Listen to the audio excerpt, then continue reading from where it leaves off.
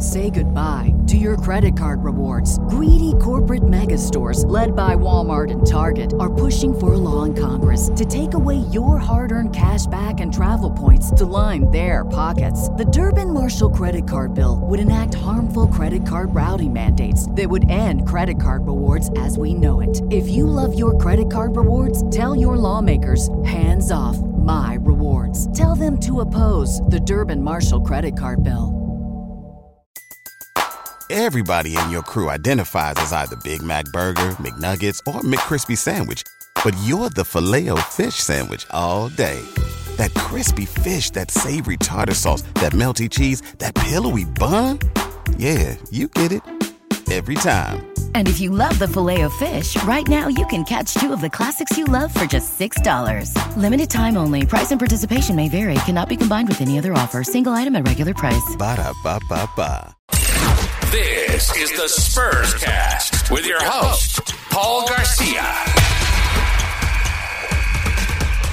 All right, welcome back to another episode. I will be going solo. I will be discussing the Spurs' roster to begin the season and the season opener on Wednesday when the San Antonio Spurs lost at home to the Charlotte Hornets. Let's jump right into this episode. All right, so the Spurs this week of opening week of basketball, they had to finalize their roster for the start of the season. So here's where their roster currently breaks down. I'm going to go ahead and project this again if you're listening on visual. I mean, if you're watching a visual format. Okay, so two contracts did guarantee. Those are the contracts of Trey Jones and Keita Bates-Diop. Both those players' contracts did guarantee, and so now the Spurs have a full roster with 15 players on guaranteed deals. They also continue to have 2 players on two-way deals, which are Dominic Barlow and Jordan Hall. In order to get this roster down to this number of 15 players on guarantee deals, the Spurs did have to waive a player this past week, and that player ended up being Joe Wieskamp.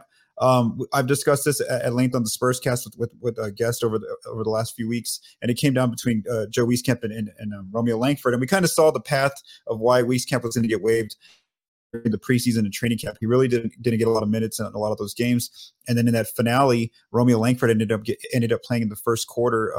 In that last preseason game, and the Joe didn't even get on the floor. So that was like a pretty telling sign there. So Romeo ended up winning that spot out on the roster.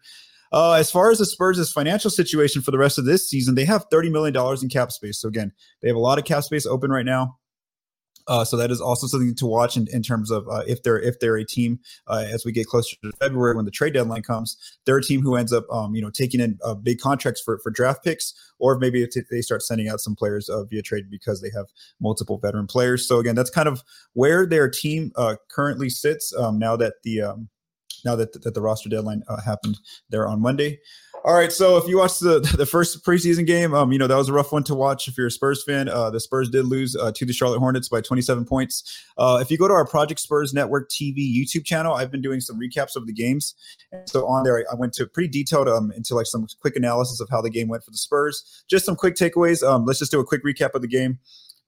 First quarter, they ended up going down by double digits. The Spurs, they really had difficulty on the offensive end with turnovers. That was something where Charlotte was very aggressive, really being aggressive and kind of counting the Spurs players, and they did turn the ball over multiple times. Then on the defensive end, the Spurs really had trouble there as well. Charlotte was able to get into the paint multiple times, and that opened up the 3-point line for them. As far as Pop's rotation, what we saw in this first game, the starters were those projected starters from the preseason. It was Trey Jones at the point, Devin Vassell at the 2, Keldon Johnson at the 3, Jeremy Sohan at the 4, and then Jakob Poeltl at the 5. Off the bench, Pop went with 5 players. He had Josh Primo, Josh Richardson, Doug McDermott, Keita Bates-Diop, and Zach Collins. When the game got out of hand, the 3 players he went to in the reserves were Romeo Langford, Gorgui Dieng, and Isaiah Roby. Well, I would say, for the Spurs, they ended up losing by 27, so really it was tough to find any bright spots. One of the bright spots would be the play of Keldon Johnson. Despite that rough showing for the team, Keldon ends up with 20 points on the night, 11 rebounds, 4 assists, and 2 steals. And he went on a run there in the third quarter that really got this game more competitive, where the Spurs actually trimmed Charlotte's lead down to 10 points in the third quarter. And a big part of that was Keldon's barrage of threes. He made 3 3-pointers in that third quarter and got them close. But then, they didn't answer. Charlotte kind of had some answers, and they ended up, expanding that lead there in the fourth quarter to 35 points. Defensively, Charlotte had a really good night shooting the ball. I know the Spurs had their mistakes, but we also want to say that Charlotte had a really good night, better than, most teams are going to have in an NBA night. They shot 45% from the 3-point line. They also shot 62% on mid-range. You do see that the Spurs had some collapses on defense in the amount of open threes from the Hornets. 52%, over half of the Hornets threes were attempted wide open. One stat on offense to watch for the Spurs that I think they're going to improve on as the season goes along is the fast break scoring. They only scored 10 points in this game. That's something that this team should be able to do more of. And we saw them do that in the preseason, and that's something that other coaches are worried about. I remember talking to Willie Green of the New Orleans Pelicans when they came into San Antonio for the preseason when I was there to visit, and I asked him about that, and he basically said that's one of the focuses of their defense was trying to stop San Antonio's fast break scoring. So Charlotte did a good job here. But other teams are going to continue to watch that. That should be a strength for the Spurs as the season goes along. Another thing that's expected, as I've talked about in multiple videos here, is the turnovers. Again, young players who are getting more responsibility, such as Devin Vassell, such as Jakob Poeltl, Josh Primo. All these young players are now having to initiate the offense.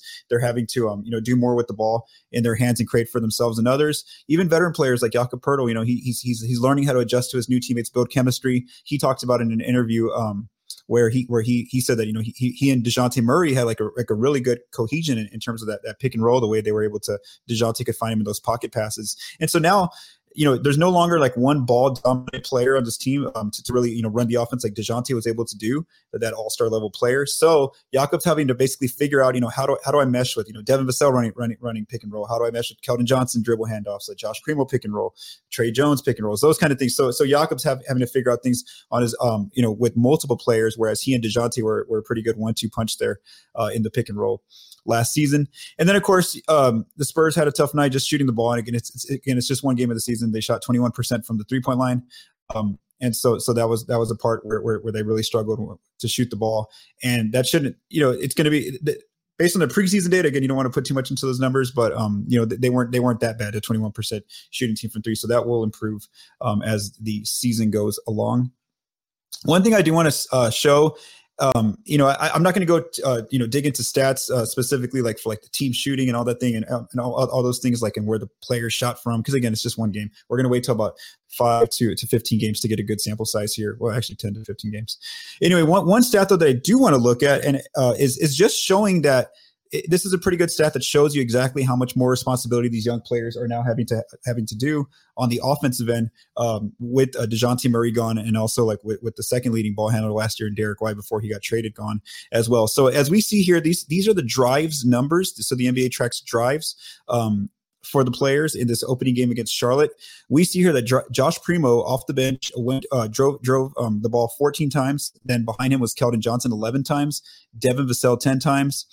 Trey Jones 6 times, and then Jakob Poeltl and Romeo Langford 5 each. There was a few other players who had like 2 or 3, but I only listed players here who had 5 or more drives. But here's why this is important, because I'm not going to talk about whether they passed or they shot or if they made their shots when they drove the ball. It's just showing it just shows that there's more responsibility on these players.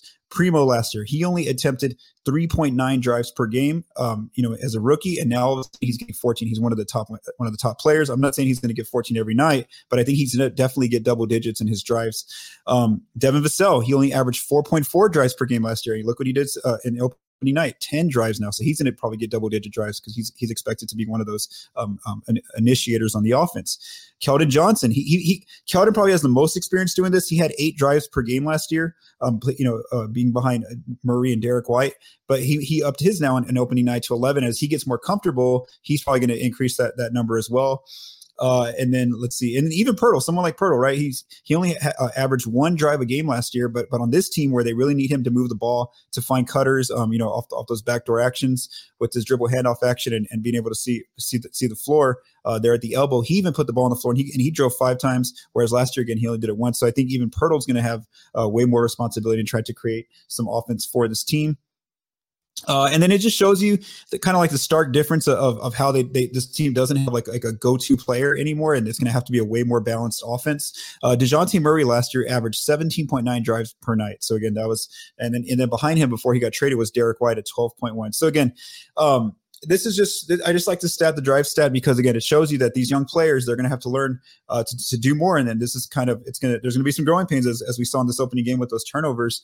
But it's just something to watch and to monitor as this season's more so based on growth and for these young players. And that's kind of what Pop mentioned at the beginning of the season, is that this isn't really about this season. It's more about he wants to help these players grow so they have really good careers later on down the road. So that was a pretty quick episode. Like I said, just this team finalized the roster. There's only been one game in the season. So we'll have more next week on the Spurscast when the Spurs will have played multiple games. So thanks for listening to this episode of the Spurscast. I also want to say thank you to Joe Garcia for mixing and producing this episode. From all of us at Project Spurs, stay safe and have a great day.